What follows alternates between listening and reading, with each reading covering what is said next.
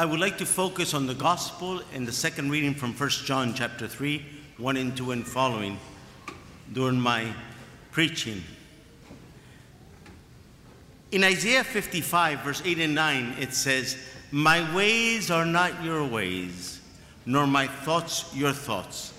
As the heavens are above the earth, and my ways are above your ways, so are my ways above your ways, and my thoughts above your thoughts."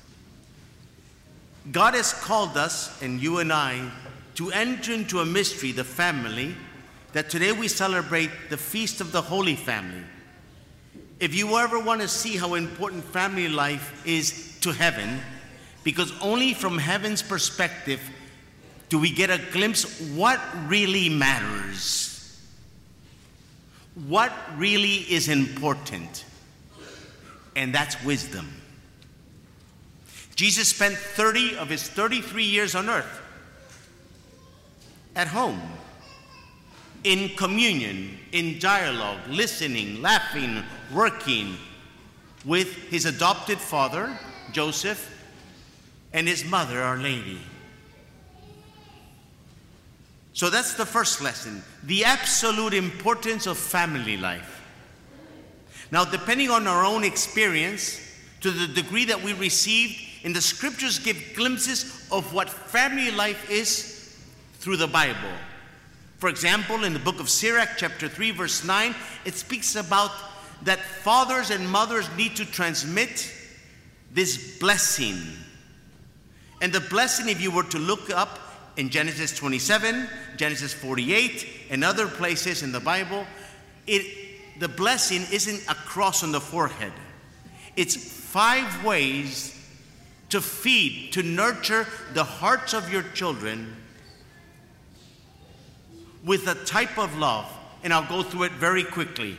The first one, it says, if you were to look up the time when the blessing is handed down, it's a lot of affection, a lot of kisses,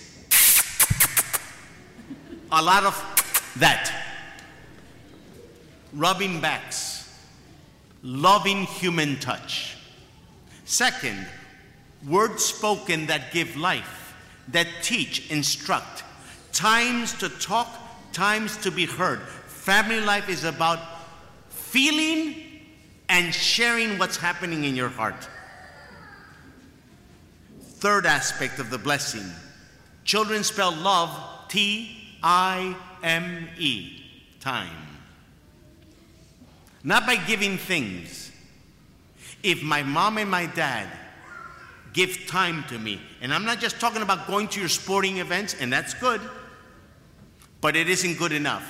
It's moments where they are the focus of your heart and your attention, and what is happening in their world matters.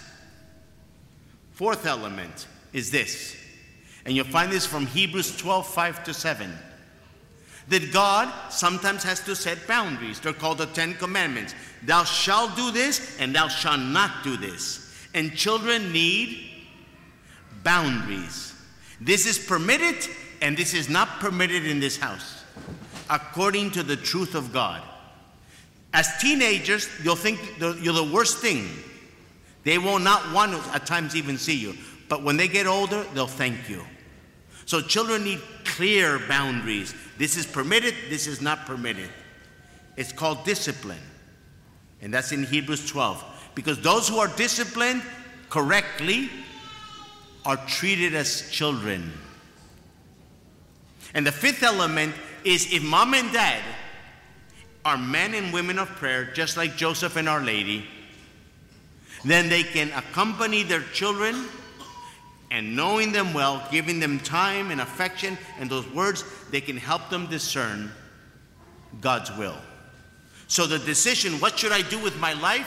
It's a family affair. Everybody has input, and the child feels accompanied, and they feel important, noticed in the eyes of mom and dad. Now that only prepares the groundwork, the natural, the heart.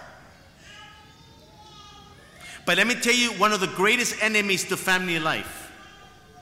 And I've been working with families for many years. My community, that's our charism, healing the family. One of the greatest enemies is the phone. The phone is diabolical in so many cases. It can be used for good. But the majority of times, it keeps family from talking to each other. I see it in airports. I'm the only one who's sitting in the airport, and everybody else is like this. We might laugh and think it's funny, but the sad thing is, when I meet children that are like that the whole time, I ask them, how are you? Fine. They don't know how to talk. They have no idea what's happening in their heart. And the sad thing is, as they get older, they're going to pass that on. Another generation of parents who do not know how to get close to their children. And the children, although they might have lived financially very well, they feel orphaned. And one of the traits of having an orphan spirit is that you think you have to be strong. But it's all about the heart. The geography of family life is pumping the heart, getting into the heart, asking questions. Mom and dad, you should look at your cell phones of your children. Who are they communicating with? What messages are they sending? Because today, you'll be shocked, even with homeschooled children, what is sent. Remember, I'm the one who hears confessions. And I've seen what happens. It's tragic. The other enemy I want to talk about, guarantee you won't have much love in your family, is if anger is expressed. And if you speak out of anger, you act out of anger, and it consumes family life. Because what happens, wherever anger is exploded in a family life, the demons remain in that room. Because what we're facing today is not just a natural battle, it's a supernatural. That's based on Ephesians chapter 6. And I want to ask families, because the ones that are meant to be the leaders and protectors of the family, mothers are the leaders on the level of the heart. So mommies, you need to get to know how to get close to your children emotionally. And husbands, you need to learn how to talk. Talk. Talk like a parrot. Talk a lot. Share your hearts. Be vulnerable. Your wife will melt if she sees you vulnerable. And I recommend a date night for parents. Once a week. And then a private time with each of their children. To get close. To give them time. Children spell love, T-I-M-E. Paul says in Ephesians chapter 4, verse 26, you can be angry. Anger is a human feeling. But he says, but do not sin. When do I sin if I'm angry? When I talk when I'm angry. When I'm motivated to act, to say something, or not to do something out of anger. There I'm sinning. Because then he says, do not go to bed angry. Do not let the sun go down on your anger. And then he'll say after that, do not give the devil an opportunity. So we're talking about that these passions need to be purified. And let's say I did get angry, and let's say I did say something I shouldn't have. As soon as possible, St. Augustine has this beautiful advice. If in your sinning you give bad example, in your returning to God, in your repentance, give a good example. In other words, ask forgiveness. Go to confession. I'm sorry, mommy, I didn't do what you wanted me. I'm sorry I pouted. I'm sorry I went off angry. Or husbands and wife, I'm sorry I raised my voice. I'm sorry I didn't listen to you. I'm sorry I gave you the cold shoulder. I'm sorry for being angry all day. And I'll tell you, if you want to talk about addictions that destroys family life, alcoholism. And I know in this culture, in Louisiana, there's a lot of alcohol. My father was the son of an alcoholic. He entered his house and saw his dad dead drunk at the age of 7. Marked his life for his whole life. My family life wasn't easy. At the age of 17, I should have been put in jail. I won't give the details. But EWTN does have my testimony. My point is this. Once the children get out, and now you enter into college life and all that, because when they're children, they think, especially teenagers, they think they know everything. They know everything. And you, who are parents, know nothing. But when they get older, eventually we have to look at something. What wounds do I have in my heart? What wounds do I have in my heart that need healing? And that's where we get the divine doctor, Jesus Christ. I will finish with this just to show you how Jesus looks at our wounds. When I first entered the seminary, I wasn't in there too many years, and I had had a tough childhood with my dad. I should have been put in a foster home.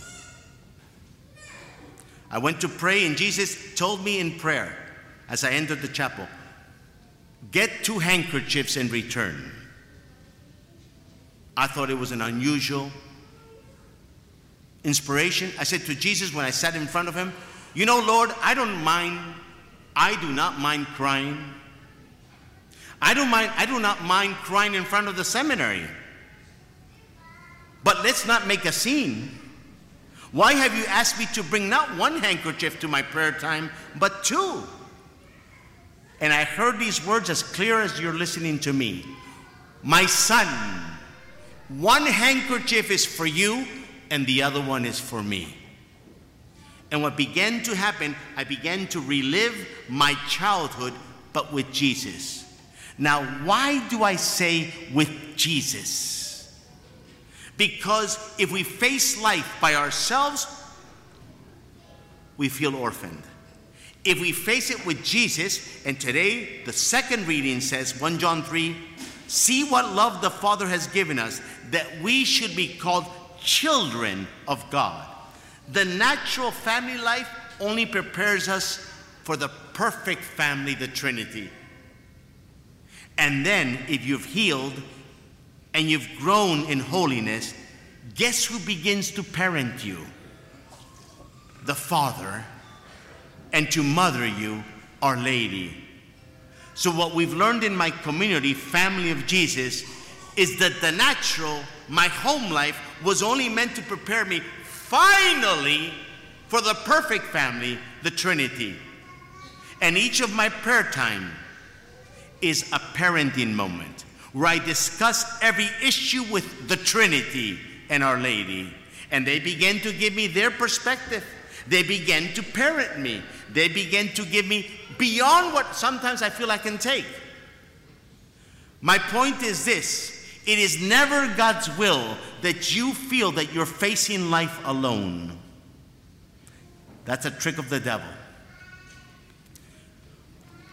God wants to come into your life, the Trinity, the family, the eternal family, to be your family, your perfect family. Wives, mothers who do not know so often, and dads also, how to parent your difficult children, ask them. Have time with them in prayer, and they will begin to teach you from heaven's perspective.